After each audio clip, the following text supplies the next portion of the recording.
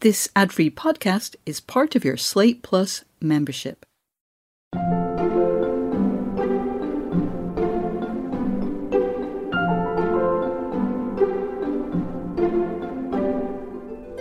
Every neighborhood in Korea, small, large, big cities, countryside, they have banchan stores nearby.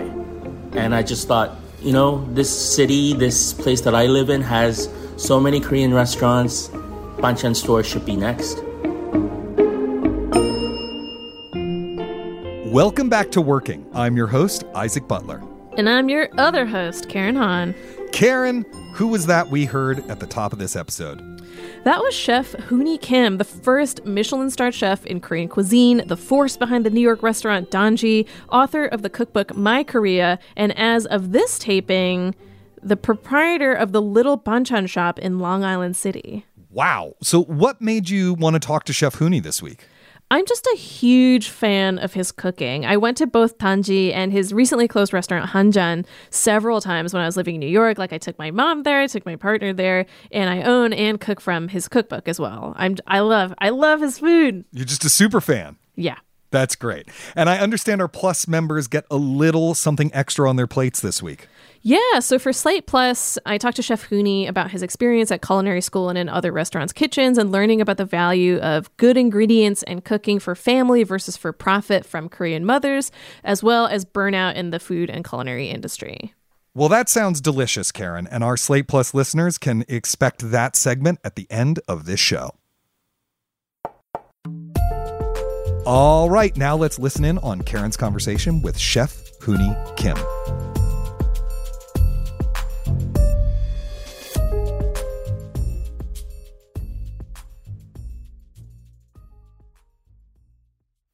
Chef Hooni, thank you so much for coming on to Working.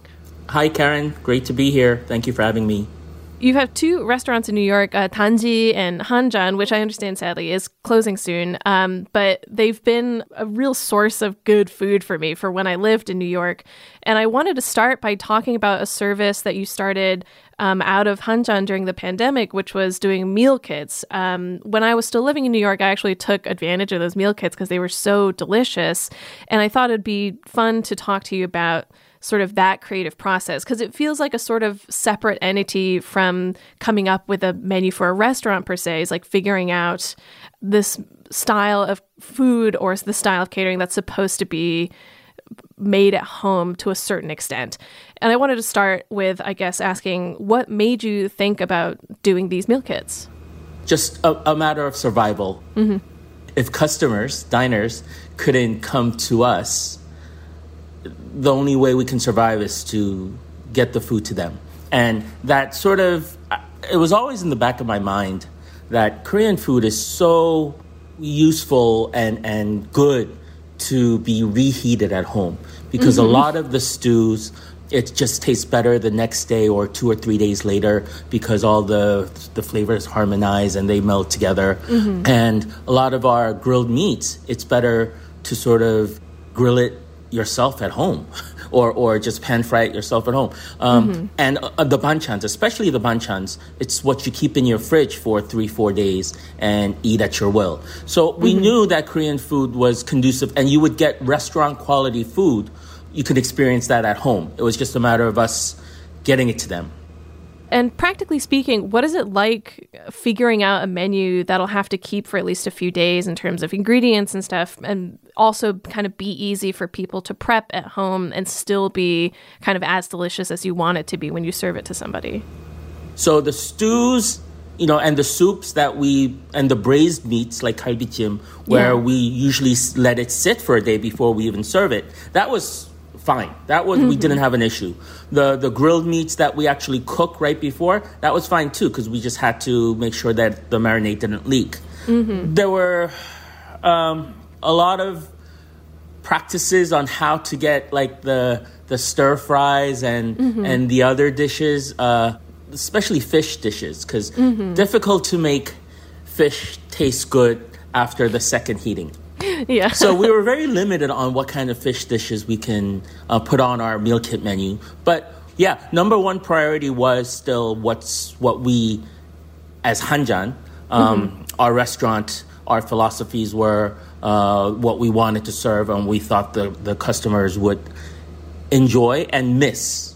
And number two was to make sure that when they were reheating it at home or cooking at home, that it was going to be the restaurant quality. Like, it was not going to be anything less than what they would enjoy at my restaurants. Yeah. One of the things that I found really impressive about the meal kits was that you offered kind of such a huge range of dishes, from noodles, dumplings, as you're talking about, braised meat and fish. There's just so much on offer. And with that in mind, I'm curious if there was a dish that you wanted to serve but couldn't quite figure out how to serve in that format. Yes, grilled mackerel. Oh, yeah. It just dried up after 20 minutes. And we were thinking of sending it raw, packaging it raw, and that stink wouldn't last the actual delivery process. But, going back to what you said about the variety, in the first couple of weeks, we didn't have that variety. It was sort of very similar from week 1 to week 2 to week 3. But starting, I think, in April, we realized these families were ordering every single week. So for me and my wife, we were eating this every single week too. We got bored of what we were serving. So then that's why we added other dishes, more dishes. And basically, I think we had about a 6-week sort of system where we had almost 200 dishes that we would cycle in and out. Because each meal kit had about 9 or 10 different dishes just because it was for the entire family for the entire week. I thought that's what we had to do to survive in that atmosphere and that situation. Yeah. And we did. Yeah. And I wanted to ask about the process of putting together the meal kits as well, not on your end, but especially on the customer side of things. Because I remember one of the nice things about the instructions that you would include with the meal kits is you'd give kind of a couple of different options for making a given dish if there were a couple of options. So figuring out to what kind of skill level you wanted to cater to, and then figuring out the best ways for making these at home. Ultimately, it was you needed to have the texture and the flavor to be very similar to what you would experience if you had ordered it at my restaurant, but also as easy as possible. A lot of the dishes didn't make it on the menu because I wasn't able to make it easy, while some of the dishes, there was no sort of middle ground. But we made sure that the instructions were very specific, timed to the size of the pan that you used, and we had a lot of questions every single week, and we had complaints too about how, because one of the ways of cooking dumplings was oil and water and the lid together. Because by the time the water reduced and disappeared, the oil would be there to make sure to brown the dumplings on one side. But then one of the complaints, she was a lawyer too. And she was very nice about it. She was like, you know what, I'm a lawyer and I tried to make this and I got oil splat all over me. You might want to change the recipe because you might get sued. And I was like, we ended up not changing it. But I was scared. And she was concerned for us too. But even that dumpling, we tried it many different ways. And the best way was and the easiest way, instead of sort of just using oil and having people flip to the 3 sides every 3-4 minutes, the easiest way was what we determined to be a little bit dangerous, but at least, people now learn how to cook dumplings at home, whether it's mine or somebody else's. Yeah. And this sort of leads me to your current project, the Little Banchan Shop, which is opening this summer. You mentioned banchan a little bit earlier as something that was provided as part of the meal kits. And just for our listeners who might not be familiar with the concept of banchan, would you mind explaining it for us? Sure. There's actually 2 definitions of banchan. The general definition for banchan in Korean is everything except rice. So your component is rice. Everybody gets their own bowl of rice. And usually you share all the banchan family style, place it in the middle of the table. Sometimes you get your own soup, but, that's family preference. But in sort of a restaurant sometimes free little side dishes that you get with your entree order. So you don't really order it. You just get what that restaurant wants to serve. And in the family setting, it's pretty much the same too. It's banchan, little cold side dishes that you have in your fridge. Not always, but in a Korean family, yes, always. And it's very accessible so that all you need is a hot bowl of rice.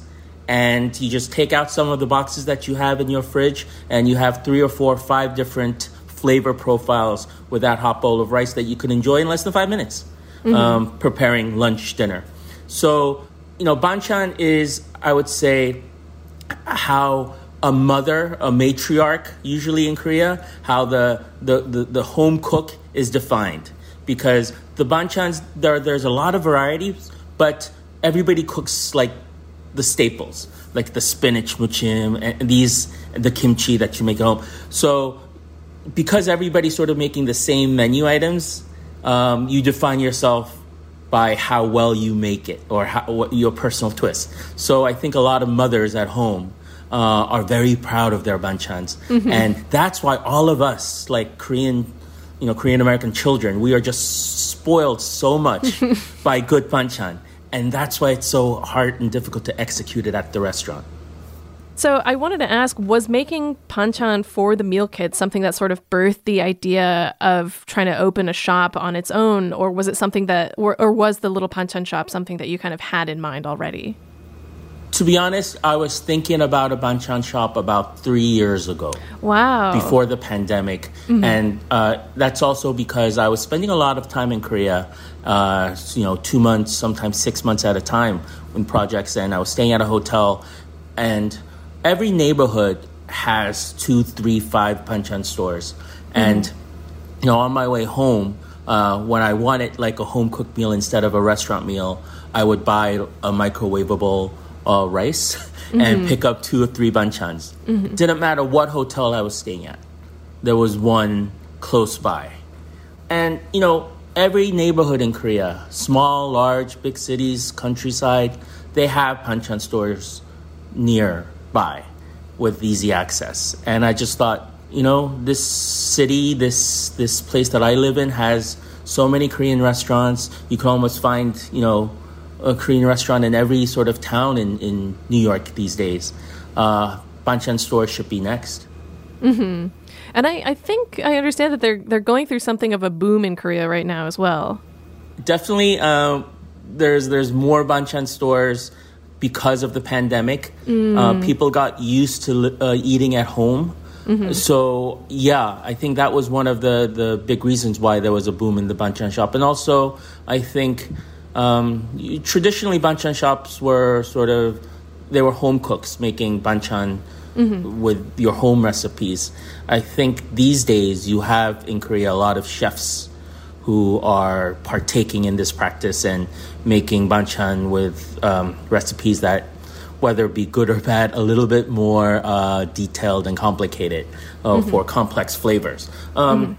The reason why I thought that it'd be a good idea now, well, 2 reasons. One, I was able to keep my staff at Hanjan, and with that staff, because hiring staff is like almost next to impossible these days, with that staff, I was able to be confident about being able to execute this banchan project, because it is very difficult, a lot more difficult than a restaurant in many ways, because we have 120 items on the menu. Oh, wow. We're opening with 60 different items, but they all have sort of very, they have shelf lives that are all different. Yeah. Like the spinach and the bean sprouts will only go for 2 days on the shelf, whereas the marinated meats could go for 3. The dehydrated squid could go for 3 weeks. And to be able to sort of time yourself, to be able to make sure that these don't run out and we always have it, that's been one of the most difficult tasks.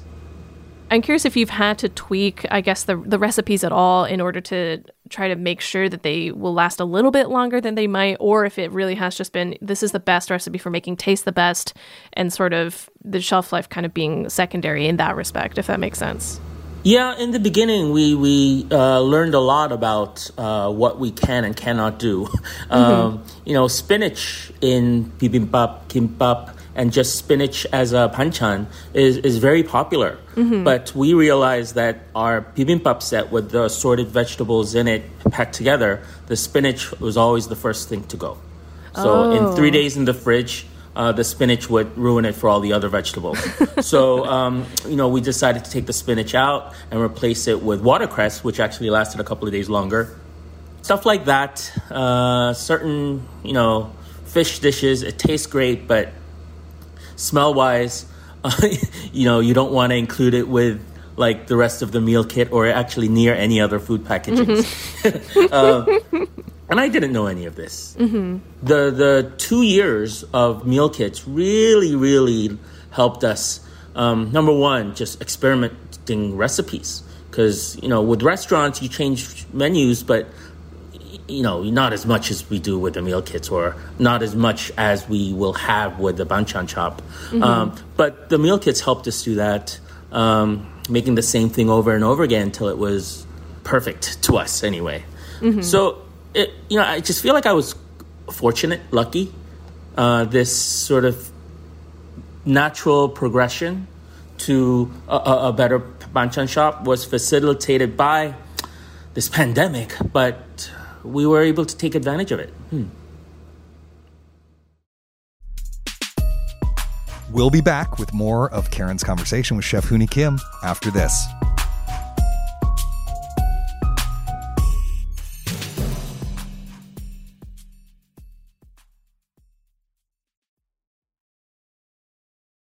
Hey listeners, Isaac Butler here. 2 really quick things. First of all, if you are enjoying what you're listening to here on Working, please make sure to subscribe wherever you get your podcast so you'll never miss an episode. And also, just want to remind you, we love hearing from y'all. So please write us an email at working@slate.com or give us a call at 304-933-9675. That's 304-933-WORK.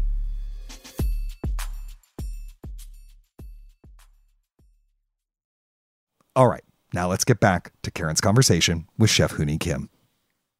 I'm shocked to hear that you have 120 items planned for the menu, let alone just 60 for the opening, because that all, in itself seems like so much work. How did you decide on what dishes you wanted to serve at the banchan shop? 3 months ago, we had 80. And we thought, that's more than enough. More than enough. And then every day, 1 or 2 is just, you go to a restaurant, you taste something, and then suddenly, I have a couple of stores that I get sort of organic products from in Korea. Oh, cool, yeah. And then when I go to those, they, new product. Hey, we can make this with this. So if we would open 3 months ago, I think we would have just stuck with the 80. But it's not all going to be at the store at the same time because a lot of it is seasonal. Yeah. But our recipe book has 117 or 118 recipes right now. And within a span of 4 seasons, 1 year, all of it's going to make a presence. Wow. So, yeah, and if you ever want to learn how to make banchan, our store is it. Are you planning on offering classes, or do you mean just in a more general way? No, we need to hire 2 more cooks. Oh, gotcha. So come cook it. Yes. We will pay you well. You don't have to pay us anything to learn. And I wanted to touch on another thing that you mentioned as well, which is figuring out kind of how to juggle all these things, like how much of any dish to make and when to kind of put it out because of the shelf life issue. How has it been figuring that out, like prior to the shop opening and before having, I guess, more direct practical experience with that? Well, because of the banchan shop, we actually know how long it can stay in a regular fridge with a 40-degree maximum temperature. That we pretty much know. Now, the store will have curtainless sort of display cases, the ones that you can see at the supermarkets and the delis. We know that goes down to 30 degrees, but we have not been able to really put it into use using our banchans in the specific packaging that we're preparing. So that we will know basically when we open, because every day we'll be testing. Every day we'll be taking out a batch and testing. And I feel like as long as the customers never get to see the food that may have spoiled, we're okay. It's our job to find it first. And that's how it's going to be, because we're not going to be able to sort of put food out there with an empty store and check every day and throw it out later. But we're pretty confident of our abilities to see, taste, and smell every morning.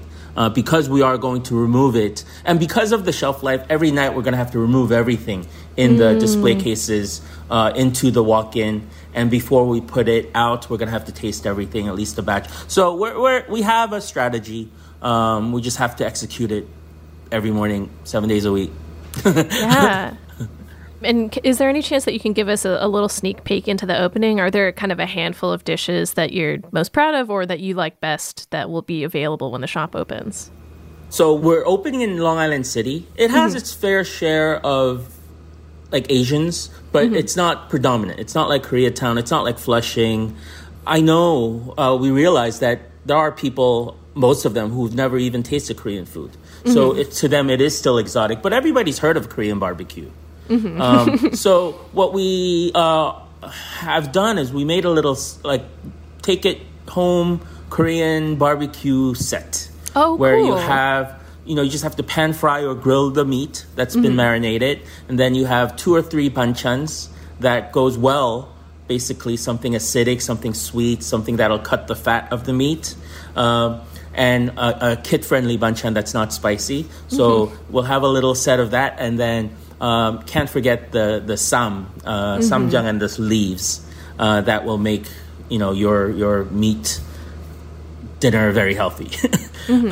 So we hope to educate, inform about Korean food, Korean culture, how to eat it to our neighbors, because that will be our core. But then also we have a little grocery section where I love H Mart because I do so much shopping there. But H Mart is sort of very limited to the mass-produced ingredients like sesame oil, soy sauce. But I was able to get a lot of products straight from Korea that are handmade by grandmothers who've owned a sesame oil farm for 3 generations. Wow. Soy sauce, fish sauce, a whole bunch of those. So I'm really sort of proud of being able to share this with not just locals, but Korean chefs or people who are interested in sort of taking Korean food cooking to the next level. I really hope that they can take advantage of this situation where they can come in and taste everything before they buy. Yeah, I'm really fascinated by the idea of sourcing things directly from Korea and kind of from a more quote unquote kind of independent angle, I guess. When did you start thinking of that as something that you wanted to do as part of the banchan shop? So I've been doing this with my restaurants for 12 years now. Yeah. But not as many ingredients, because for a restaurant, all I needed were good changs. The doenjang, gochujang, and the kanjang. 90% of my menu has one or more of those ingredients. So it just changed the whole flavor dynamic of everything on my menu. Yeah, and as we're getting a little bit into the weeds of Korean food, would you mind explaining chang for our listeners, just so that they have context for what we're talking about? Chang is I would say, how the French think or regard of the mother sauces. Every French cook, they have to learn the 5 mother sauces before they can make any other sauce, because the hundreds and thousands of sauces that French cuisine has, it all comes from those 5 mother sauces. And I consider Korean food the way we regard our changs. Almost everything, when you go to a Korean restaurant, has one of those changs in it. And the 3 main changs are soy sauce, which is kanjang, and doenjang, which is sort of like, the Japanese call it miso, Koreans call it doenjang, but it's the soybean that's been fermented. And gochujang, which is unique to Korea, which is a spicy fermented red pepper paste. Now, those 3 ingredients, I can't think of any Korean ingredients, traditional Korean foods that don't have any of those dishes. And if you ever decide to cook Korean food at home, if you have 3 quality changs at home, rather than the supermarket ones, your food, you don't even have to be a good cook. Your food will just taste just more delicious than if you were cooking with supermarket ingredients. And to go, I guess, a little further afield from our discussion, I wanted to ask about your sourcing these ingredients as well. Obviously, as you've mentioned, you've been doing this for a long time, but I'm wondering what that overall process is like for you to go out and look for these specific ingredients and tastes. Yeah, there are two ways, depending on volume of how much I want to bring in. The first thing is I like to taste things in Korea, and that's not work for me. I've been doing that since the beginning. The next step is if I want to bring this in, whether to decide to use somebody in Korea to get the FDA approval and everything. And then after they send it here, we need to get FDA approval to put the labels on, or finding a company, an importer based in the U.S. to actually do it for you. It's tricky in that usually the importer doesn't want to deal with anything in a small scale. So in that situation, I have to sort of bring it myself. And that's a lot of paperwork. That's a lot of, it's just a lot of work. And a lot of Korean farmers don't want to deal with that. Because if their product's good, they're going to sell out everything anyway. Yeah. So my thing is, look, you've never been to the U.S., but your product has. Your product will make Americans sort of really fall in love with Korean food, and I need your ingredients. Some have, many have relented with that sort of argument.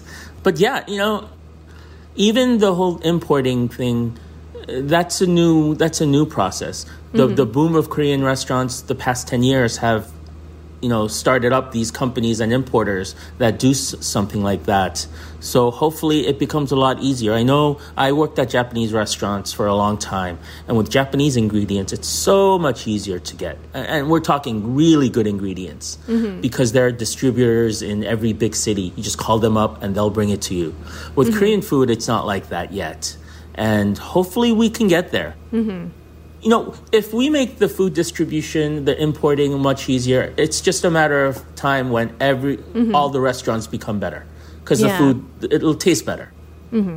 My job is to make your food taste better at home. And I wanted to circle back a little bit about one of the things you're saying about the little banchan shop, which is the idea that at least some of the people who are coming in to shop there won't be necessarily familiar or that familiar with Korean cuisine. And so I was curious if you factored in how these Korean banchan would meld with or sort of complement main dishes that might not be Korean as well. For instance, like if you're not eating it with rice or with some other Korean dish.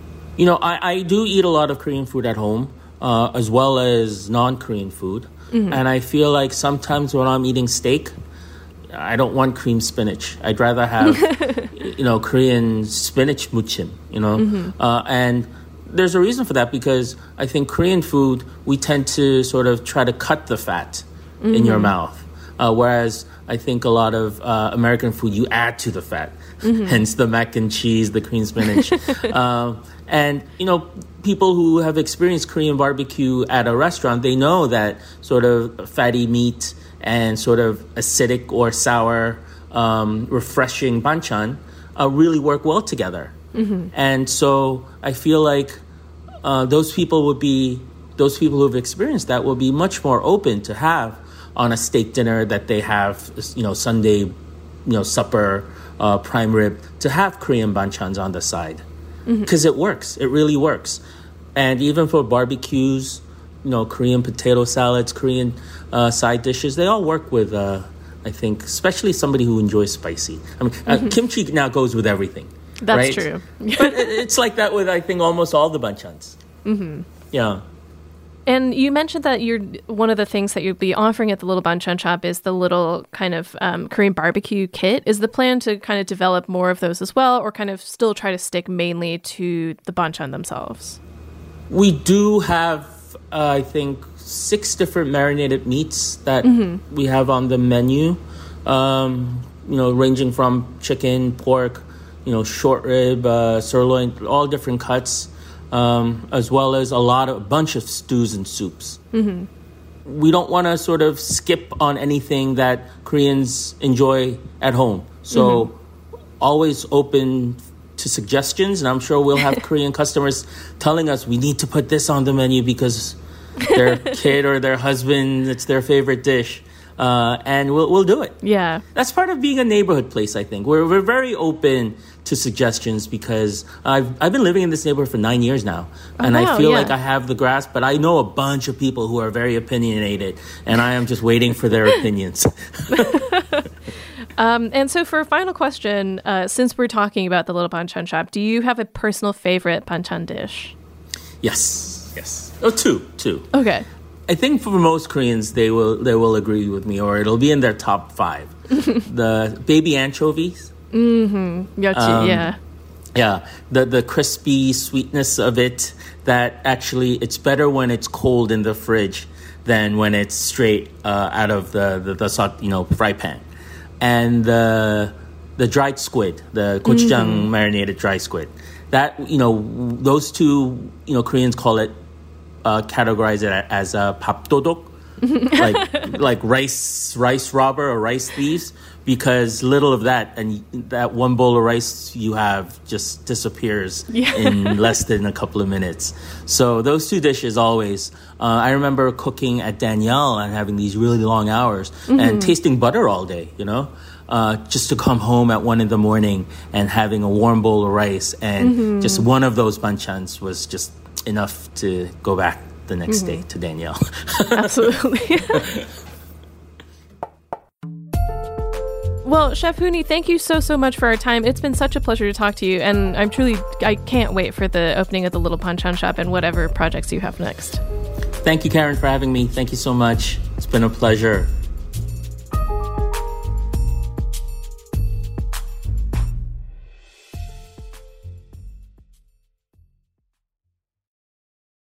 So, Karen, I made the mistake of listening to this conversation on an empty stomach, which was really problematic. It was a wonderful conversation, and it just made me want to house a bunch of Korean food. But before we get to the actual meat proper, I'll stop with the puns eventually. I gotta ask, do you do a lot of home cooking yourself? Do you like to cook? I like to cook, but I definitely don't do as much cooking as I should. But I do a little. My partner definitely cooks a lot more than I do. Do you do a lot of home cooking? Yeah, I'm actually the kind of cook in our house. It's been a pandemic project for my wife to learn to cook and cook more, and she's discovered that she enjoys it. That's great. We've been together for 17 years though, and early on, I did all the cooking because it wasn't that she was bad at it. She's actually always been good at it. She just doesn't like doing it, and I was like, well, I like doing it, so why don't I do it?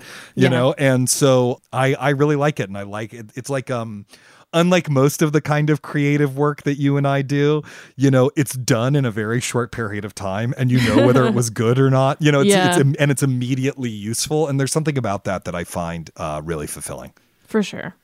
I loved this thing he said about developing the meal kits as a matter of survival. I mean, I don't love that COVID hit the restaurant industry so hard. You had to pivot to meal kits. That's not what I mean.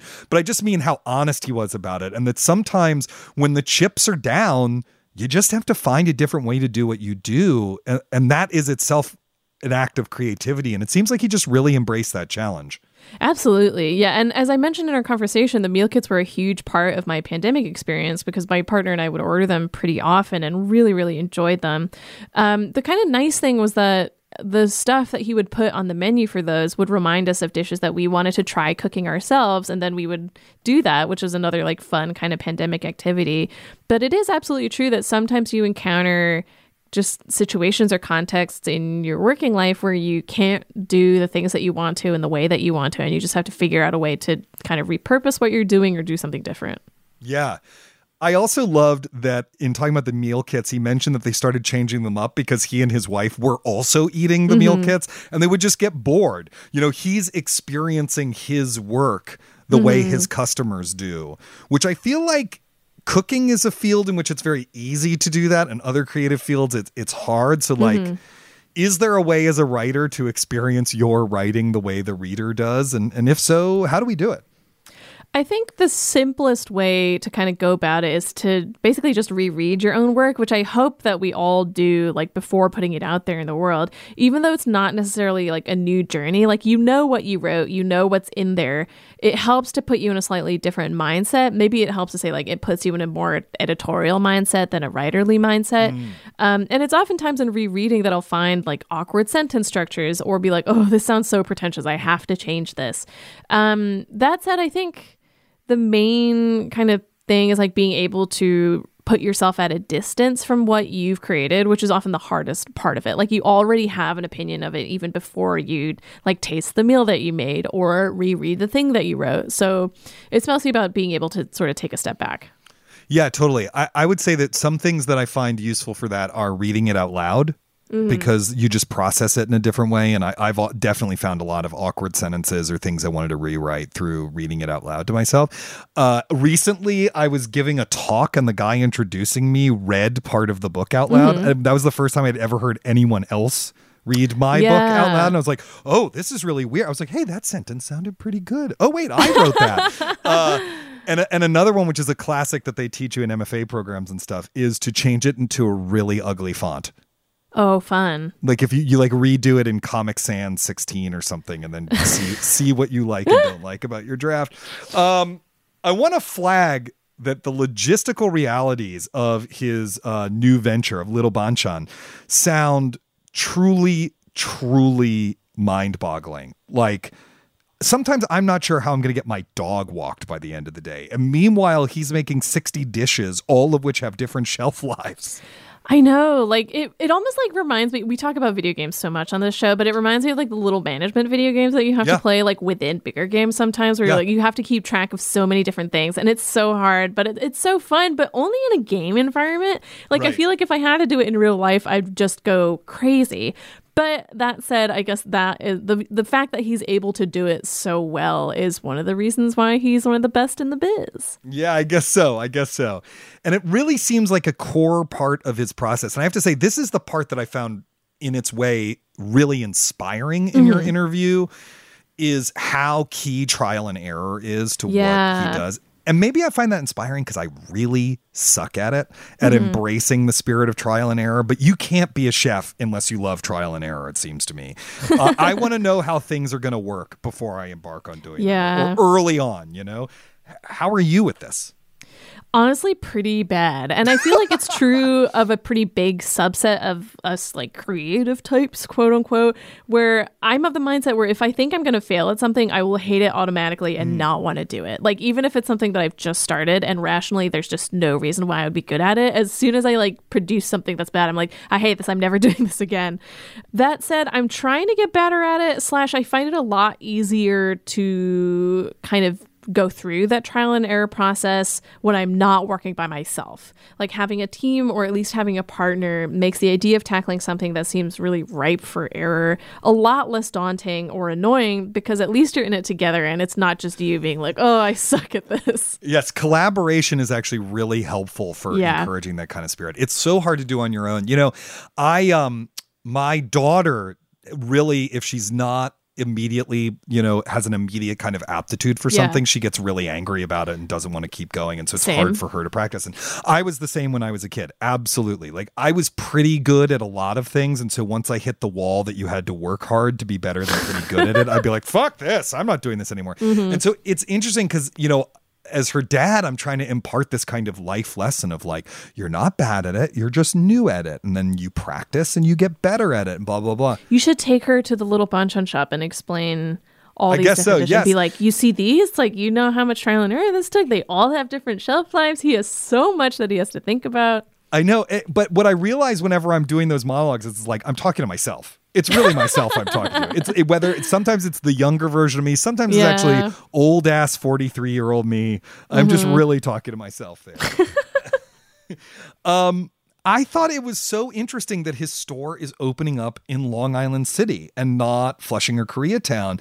You know, he said right there, you know, he knows a lot of his customers are going to be unfamiliar with the food and its flavors, but that's part of his creative process, is trying to figure out a way to bridge that unfamiliarity and kind of bring them in and get them interested in this stuff. Yeah, I mean, I think that's sort of true of all creative endeavors. After a certain point, if you're working on something that isn't known or familiar to literally everyone, which I think is almost everything that you could hope to do, then you're going to have to figure out how to sort of open it up to a broader audience at some point. And I also feel like he has sort of been doing this like his whole career, like again, as the first Michelin-starred chef for Korean cuisine. Like he has always, at least it seems this way to me, been conscious of like how to bring Korean cuisine like into a more mainstream eye or to people who aren't necessarily that familiar with it. I think one of the things that we talk about in talking about the little banchan shop is like banchan is not an idea that's universal to all cuisines. Like it's not really necessarily something that you think about. Like having a bunch of refrigerated sides for a meal is not the kind of typical like Western meal, but it's so versatile. There's so many different kinds of it. Like shutting yourself off from that is ultimately like you're shutting yourself off from so many different experiences. Right. I loved that whole point that it's like, you know, you can just have a bowl of hot rice and like 3 of these things and you've got a meal. And that's the point. You know, we're all busy, and sometimes at the end of the day, you want to be able to whip up a home cooked meal in 20 minutes. Well, here's actually a way you can do it.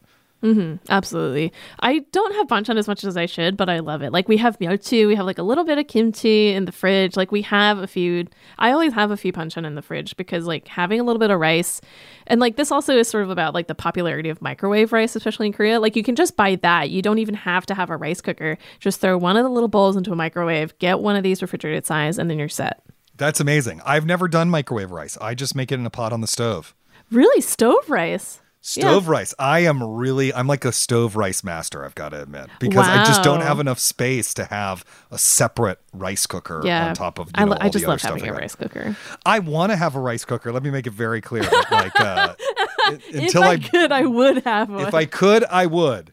Yeah, we typically use the rice cooker that we have. But again, like if you don't have the space for it, or if you're in a pinch and you just want to eat rice right now and not wait an hour for it, microwave rice is great. Good to know. And then you can get some banchan and put them in. Yeah. Again, you should go because you're in New York and you can go. I absolutely will go. I like his food. I love Korean food. I absolutely will go. Don't worry. Good. Okay. Well, that's our show for this week. If you like what we do, please remember to subscribe wherever you get your podcasts. That way you will never miss an episode of Working or its sister program, Working Overtime. And once again, for the last time this week, I am going to give you this Slate Plus pitch.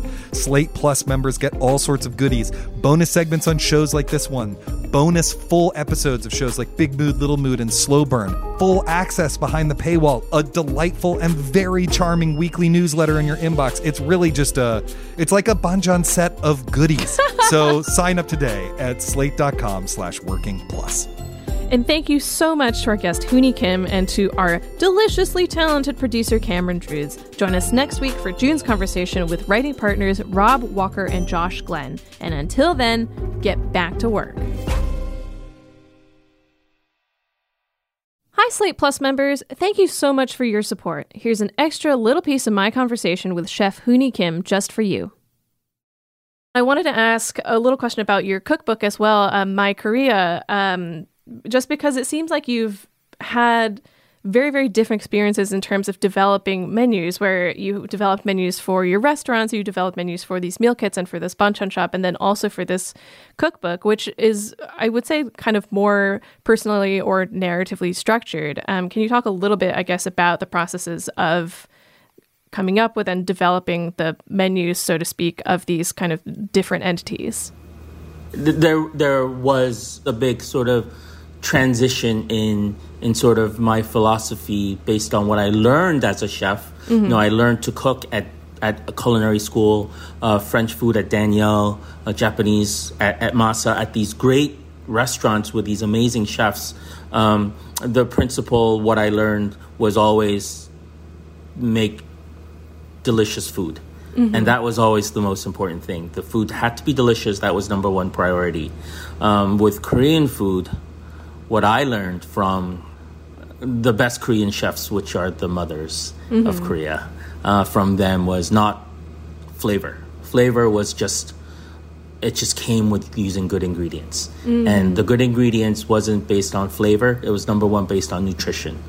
So because they were cooking for their family and not for money, the number one priority was to make sure that their family got the nutrients, the vitamins. They were healthy based on the food. And flavor just came with that territory. I think that separates Korean food, even now, in that the best Korean food you can experience in Korea aren't at restaurants. It's at the homes of grandmothers and mothers, the matriarchs, less so patriarchs still, but the matriarchs commanding the kitchen and making sure they get the best ingredients that they can, because not just the flavor, but because of the nutrition. And Korean medicine is wholly based on food as medicine. So learning that, it really changed the way I cooked, the way I sourced my ingredients. Based on the first, 15 years that I was cooking, making sure the food was delicious. Now I know the food's going to be delicious if I source proper ingredients. Mm-hmm. So local, organic, natural meats, it just all came hand to hand. And, that's the way I cook now. That's the way I cook Korean food, at least. Yeah. And I have a process question as well, which you mentioned that you're going to be at the Little Banchan shop 7 days a week. And it seems like you've worked pretty tirelessly with your restaurants as well. Do you find that demanding at all? Or how do you deal with burnout in an industry that's kind of famous for pushing people to a certain limit? So one of my escapes is Korea. I only go to work.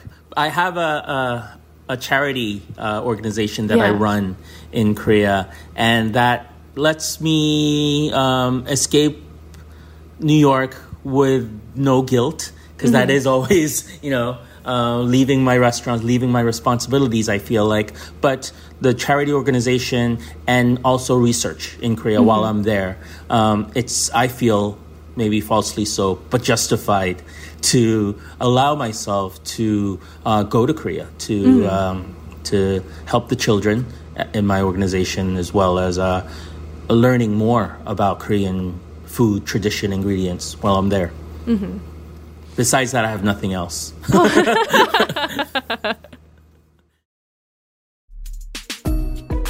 All right, that's it for this week's Slate Plus segment. Thank you so much, as always, for your support.